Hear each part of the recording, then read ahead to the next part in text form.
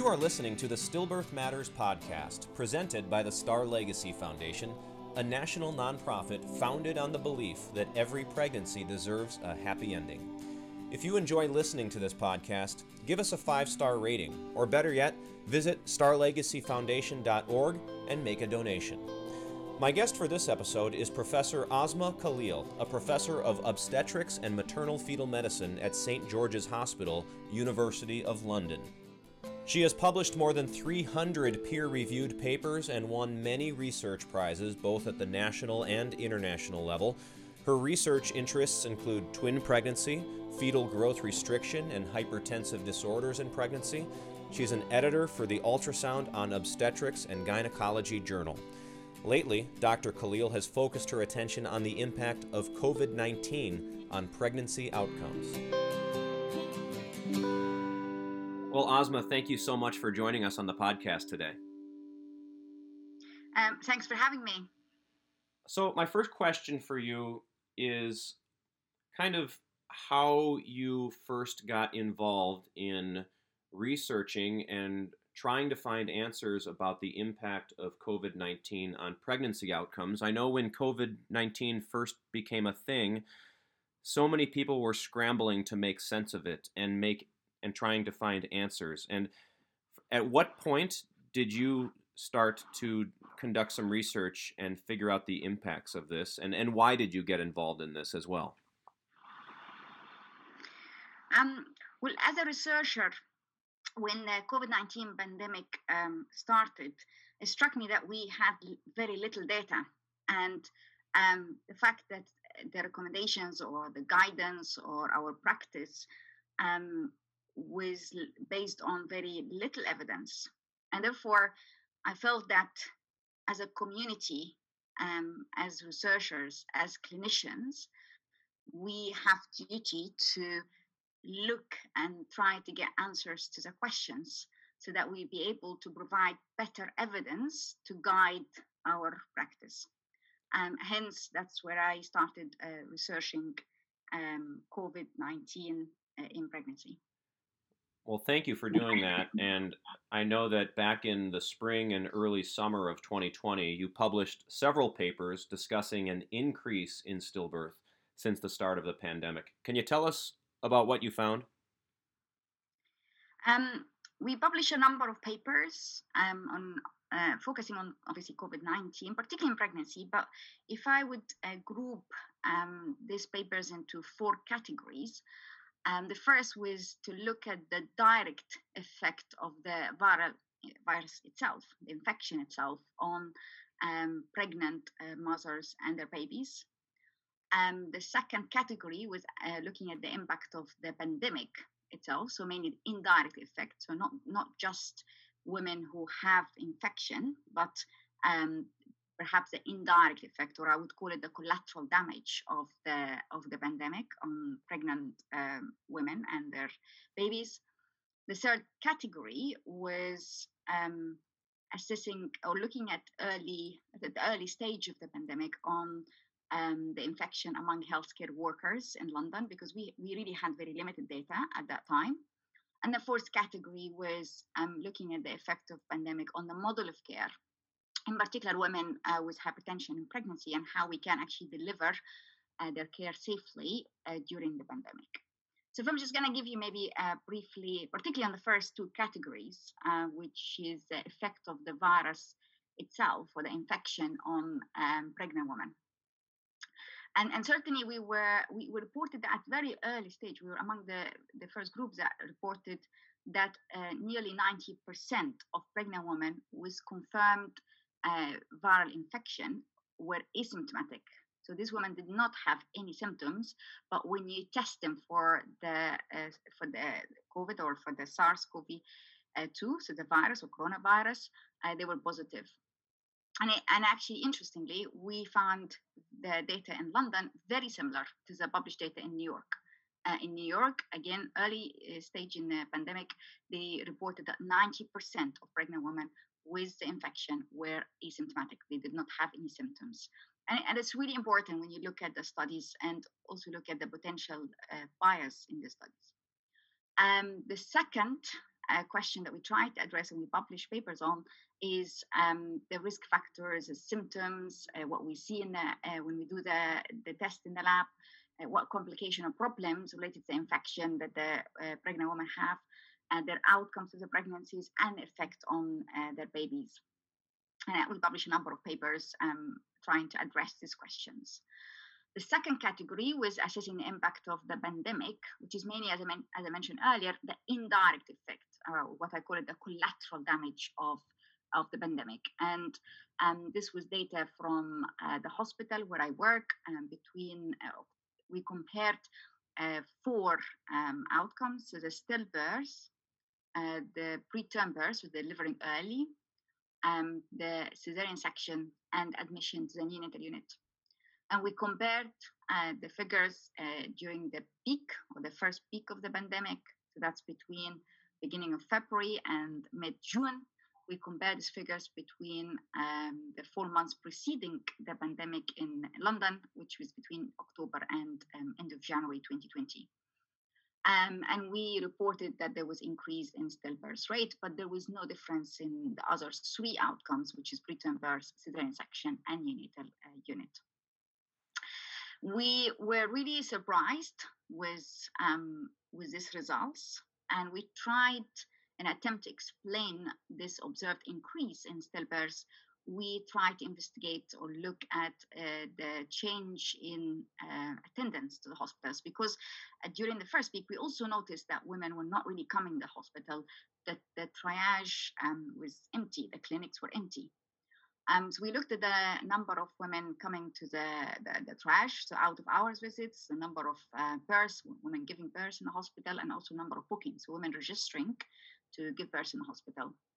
And we reported that there was about approximately 20% reduction in the triage visits, which could potentially also explain the increase in stillbirths that we observed.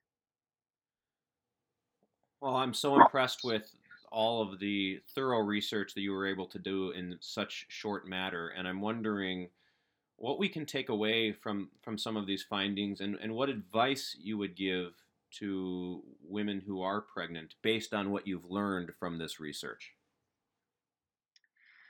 As you can imagine, when we reported the increase in stillbirths during the first peak of the pandemic, that was really frightening and raised concerns. And I really felt, or I think, that the increase in stillbirths could be potentially not related to the virus infection itself.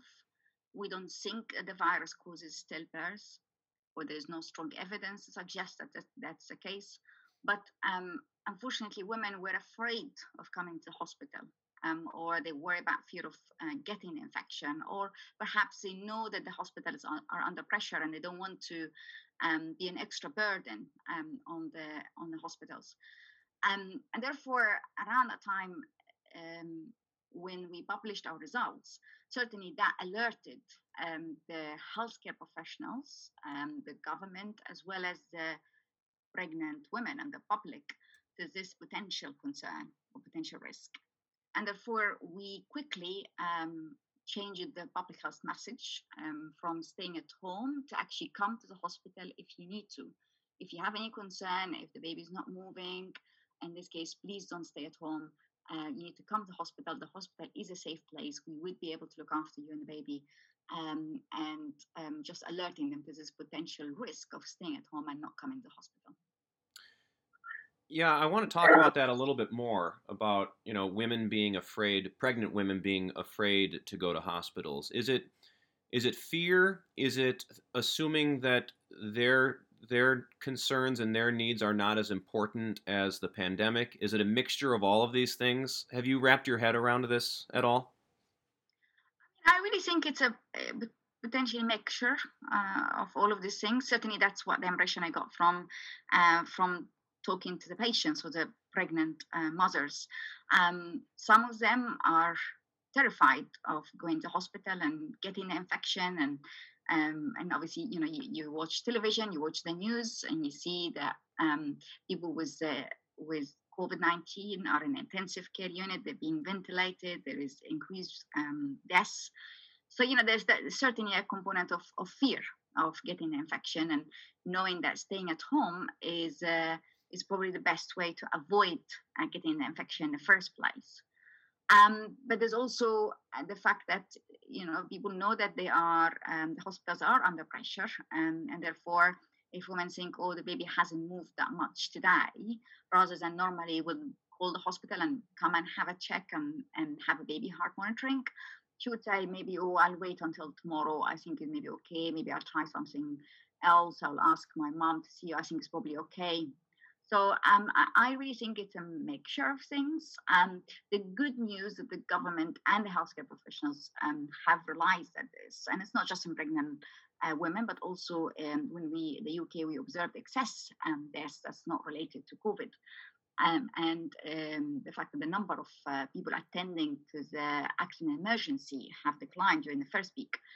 That was in parallel with excess deaths. So, and therefore, as I mentioned earlier, the public health messages have changed to the fact rather than stay at home, is to actually please come to hospital if you have any concern, or if you're not feeling well, don't delay coming to hospital. On the other side of the token, it is the families who are considering getting pregnant, and we hear people with conservative, careful mindsets say things like, "Don't make any major life decisions in the middle of a pandemic. Don't buy a new house. Don't make major investments or other changes." And don't have a kid. Don't wait to have a baby until after the pandemic is behind us. Do you agree with that? Do you think people should be waiting to have a baby right now, or do you think now is relatively a safe time to get pregnant?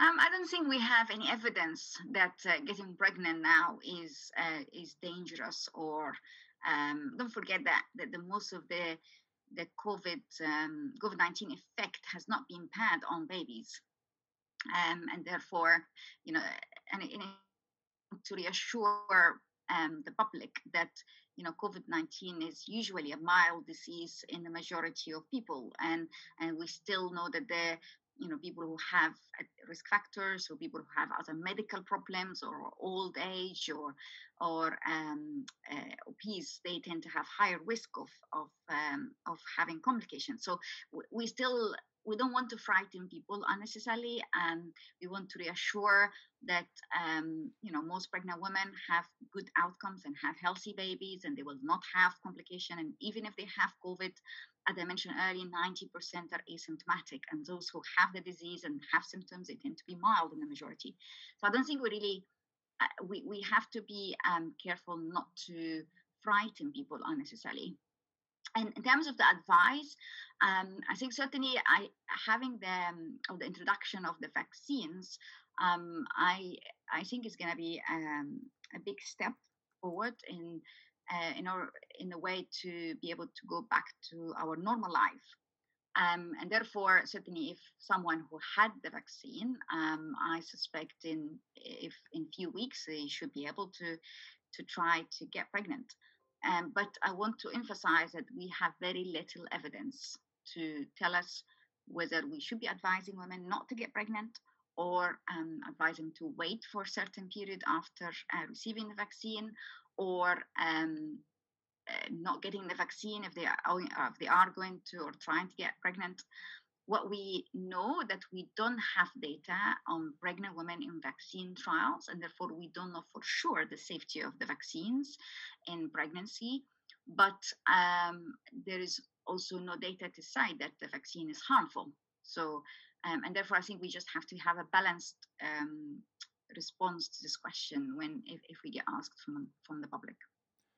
We are learning more about COVID-19 every day. The amount of research and data that's coming forward is so fast and so furious. And for that reason, we've learned a lot since the beginning of the pandemic, and we've learned a lot since you conducted this research. And I'm wondering, what are your latest observations? Is there anything new that you are seeing and hearing regarding COVID-19 and pregnancy since you completed these research projects? Yes, you're absolutely right. We learn every day as more and more studies are being published. And as I mentioned earlier, we did publish that we observed increase in stillbirths during the first few months in the pandemic. And around that time, there was also an observed peak in stillbirths in Scotland. And also around at the same time, there were two large studies, one from Nepal and the other one from India, reporting increase in stillbirths. And therefore, around that time, there was more and more evidence suggesting that there is increase in stillbirths during the pandemic. The good news that the Office of National Statistics in England have published the data, the national data from 2020 last month, and reported that there was no significant difference in stillbirths. And therefore, this data was very reassuring that there was no significant increase in stillbirths in England during the COVID-19 pandemic. So to some extent, I think that's really reassuring because the concern about the increase in stillbirths reported by ourselves and by also a number of other studies obviously was frightening to many healthcare professionals and also obviously more importantly pregnant women. We are seeing a very different pattern in the second week compared to in the second peak of the pandemic in the UK compared to the first peak. So certainly we are seeing more cases. Certainly the number of COVID among pregnant women is more than even double now compared to the first peak. At least that's my observation from my hospital, and that's certainly what I hear from my from colleagues in other hospitals. But also we're not really seeing, despite the fact we are in a lockdown, we're not seeing the same observations that we saw in the first peak. In the first peak, when we had the lockdown, certainly people were not coming to the hospital unless they have to. And as I mentioned, the triage was empty, or women coming out of hours because they have maybe pain or baby's not moving. There were very few, much less than the usual. And now, during this second week, it's a very different pattern. So actually, no, women are still coming to the hospital. And the number of COVID positive cases are far more. Whether is it because we are testing more compared to the first peak, where testing was limited to those who actually really have symptoms. And as I mentioned, the advice or the recommendation of the public health message, don't leave home or stay at home, don't come to hospital unless you have to. Is it because we are testing more, or because we have a different strain of the coronavirus, which is more infectious and more people are getting it? But certainly, and in fact, the government is concerned that, are they concerned about whether people are not following the rules, whether actually they're less compliant with the regulations? But we are seeing a very different pattern in this second peak compared to the first peak. That's really interesting. I'm wondering from a pregnant mother's perspective, what this second peak means for them. Are we thinking that maybe since the pandemic isn't as new and mysterious as it was last spring and summer, that their behaviors in terms of feeling confident to go to the hospital is different this time around as well? I don't think so. I think pregnant women are still concerned about the risk of getting the COVID-19. They are still concerned about their babies. They're still asking for more information. So they're asking the same questions as they asked before. And hopefully we have more information to give them now compared to what we had during the first week. But certainly they're not afraid to come to hospital as they were in the first week. Certainly, as I mentioned, the triage is not empty like what it was in the first week. Women are coming to hospital if they have concern, or at least they are keen to contact the healthcare professionals if they have concern compared to the first week. So I don't think women are not afraid, not concerned about their well-being and about their babies, particularly when they hear the news that the number of deaths has been increasing and it's been very high. And I don't think they are not concerned, I think it's just the fact that they are less reluctant to come to the hospital or to contact healthcare professionals if they have concern. And that's accompanied by the fact that we are testing more and more, and therefore we are potentially diagnosing more cases. I have one final question for you, and we already talked about this, but I think it's so important to reinforce this one more time. I myself am the father of a stillborn child. I know many other families that have gone through this, and I think about the barriers, the mental barriers of going to the hospital when you have a pregnant mother who may, let's just say she's 36 weeks pregnant and she's feeling decreased movements. And the mental barriers of taking that step and actually going to the hospital are immense. You don't want to look stupid. You don't want to feel guilty if you're wrong. You don't want to overburden the healthcare system. You want to inherently trust the healthcare process and your doctor. And then let's put a pandemic lens on top of that. Thinking about all of the overburden that's happening because of COVID-19 on the healthcare system. And I know we already talked about this, but I think we should reinforce it one more time. For this hypothetical situation, what your advice is for a family who's pregnant and who is concerned that there may be a problem. I would say it's really important if you have any concern about the baby's well-being or about the pregnant mother herself. Please come to hospital, get in touch with a healthcare professional. Don't worry about overloading us, or don't think that we are too busy to be able to see you or look after you. Would rather you to come and check that you're fine and the baby's fine, rather than staying at home not sure about what's going on. So it's a really important message that I urge the pregnant women and their partners to come to the hospital or to contact a healthcare professional if they have any concern, and not to fear coming to the hospital because of the pandemic. Well, Asma, thank you so much for conducting this critical research and for sharing your advice during this highly unusual time. And thank you for making time to appear on the podcast. I really appreciate it. No, it's a pleasure, and I hope that was I hope that's really useful, and I really hope that we continue to deliver the best care and achieve the best outcomes for pregnant women and their babies. That's all for this episode of the Stillbirth Matters podcast. I'm Chris Duffy. Thanks for listening.